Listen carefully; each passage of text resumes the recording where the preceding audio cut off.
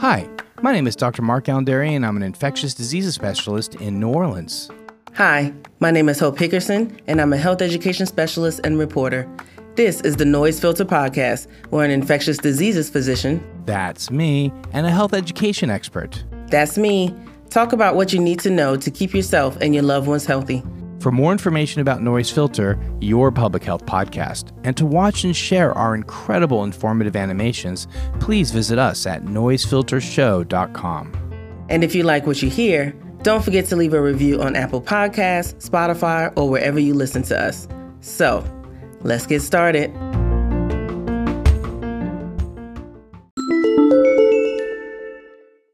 What do the long-term effects of COVID look like in the brain? The short-term effects of COVID-19 are well known at this point. Many people experience mild cold-like symptoms, while others experience more severe symptoms and may even be bedridden for several days. A smaller number of people experience symptoms so severe they require hospital care to stay alive. What has been less known is the long-term effects for that group of people who are hospitalized as a result of COVID-19. A new study conducted by a neurobiologist at the Beth Israel Deaconess Medical Center in Boston attempts to answer this important question by comparing post-mortem brain samples of patients who were hospitalized with COVID. The researchers behind the study looked at gene expression brain samples taken from the frontal cortex of the brain.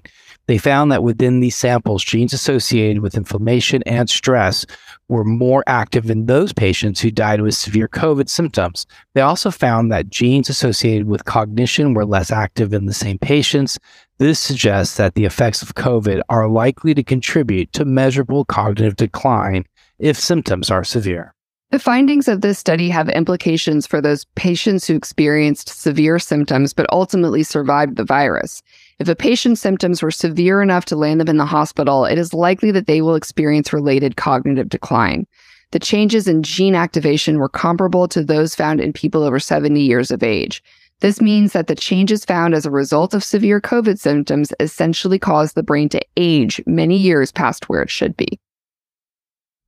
It's important to note that the lead researcher pointed out that these changes in cognitive function are likely caused indirectly. This means that it's not the SARS-CoV-2 virus entering the brain that causes these changes. It is instead the symptoms associated with fighting COVID-19 disease that alters cognitive function. The researcher also points out that it is probable other infections that elicit severe symptoms and intense treatment options could have the same effects on gene activation. This new study aims to create a better understanding of the long-term effects of those who experienced severe COVID-19 symptoms and were hospitalized as a result.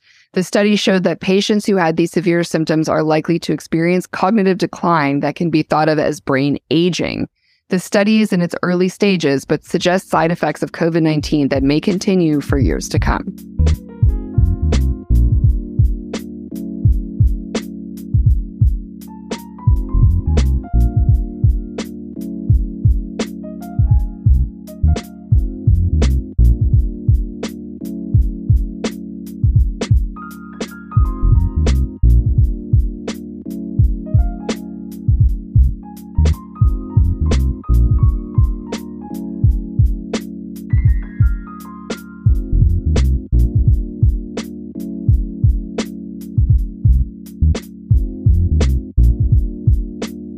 COVID-19 infections could lead to birth complications. So maternal health care in this country has long been a big concern. Over the past decade, however, it's come to be labeled a topic of highest concern by healthcare providers since the U.S. achieved the ignoble distinction of having the highest maternal mortality rate out of all developed countries. That's crazy. Wow.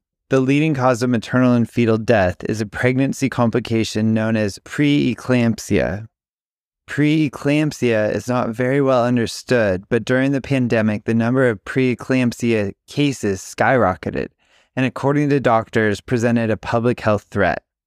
In general, the pandemic resulted in an increase in pregnancy complications, which is leading many experts to wonder if and how COVID-19 is causing these complications.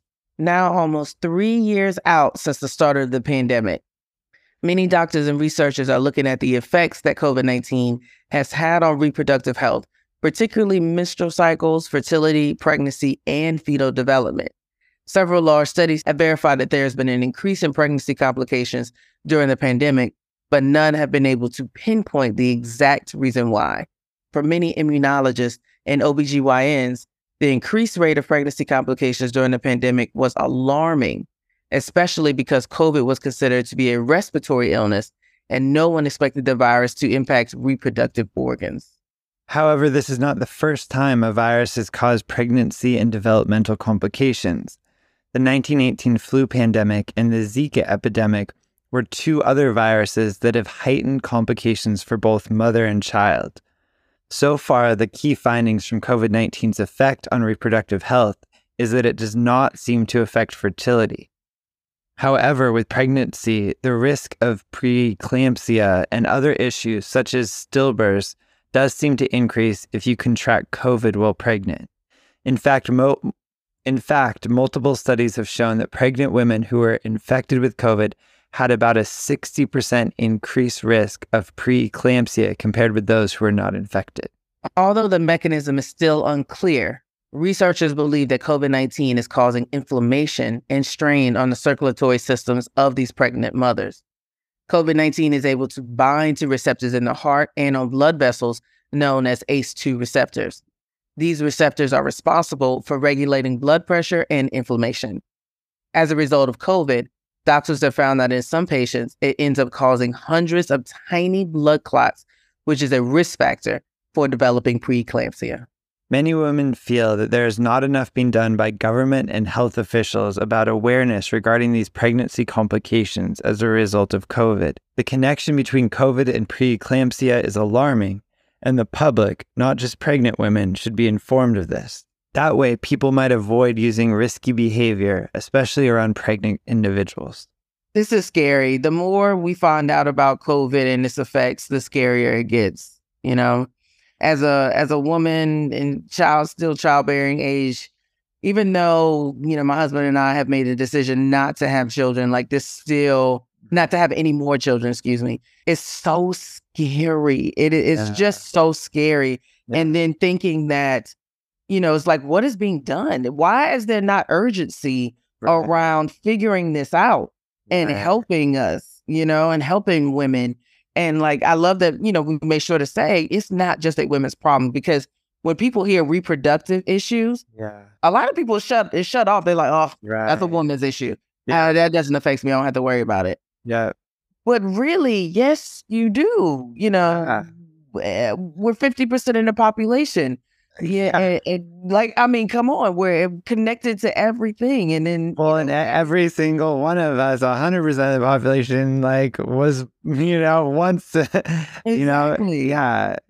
How could it not affect you, even if it's quote unquote just a women's issue? You know what I mean? So it's just so infuriating. It's frustrating and scary that more isn't being done. And to let people know, especially the dangers of this. Hopefully, there'll be more research studies coming out that point us in the right direction about this, but we'll definitely be keeping you updated.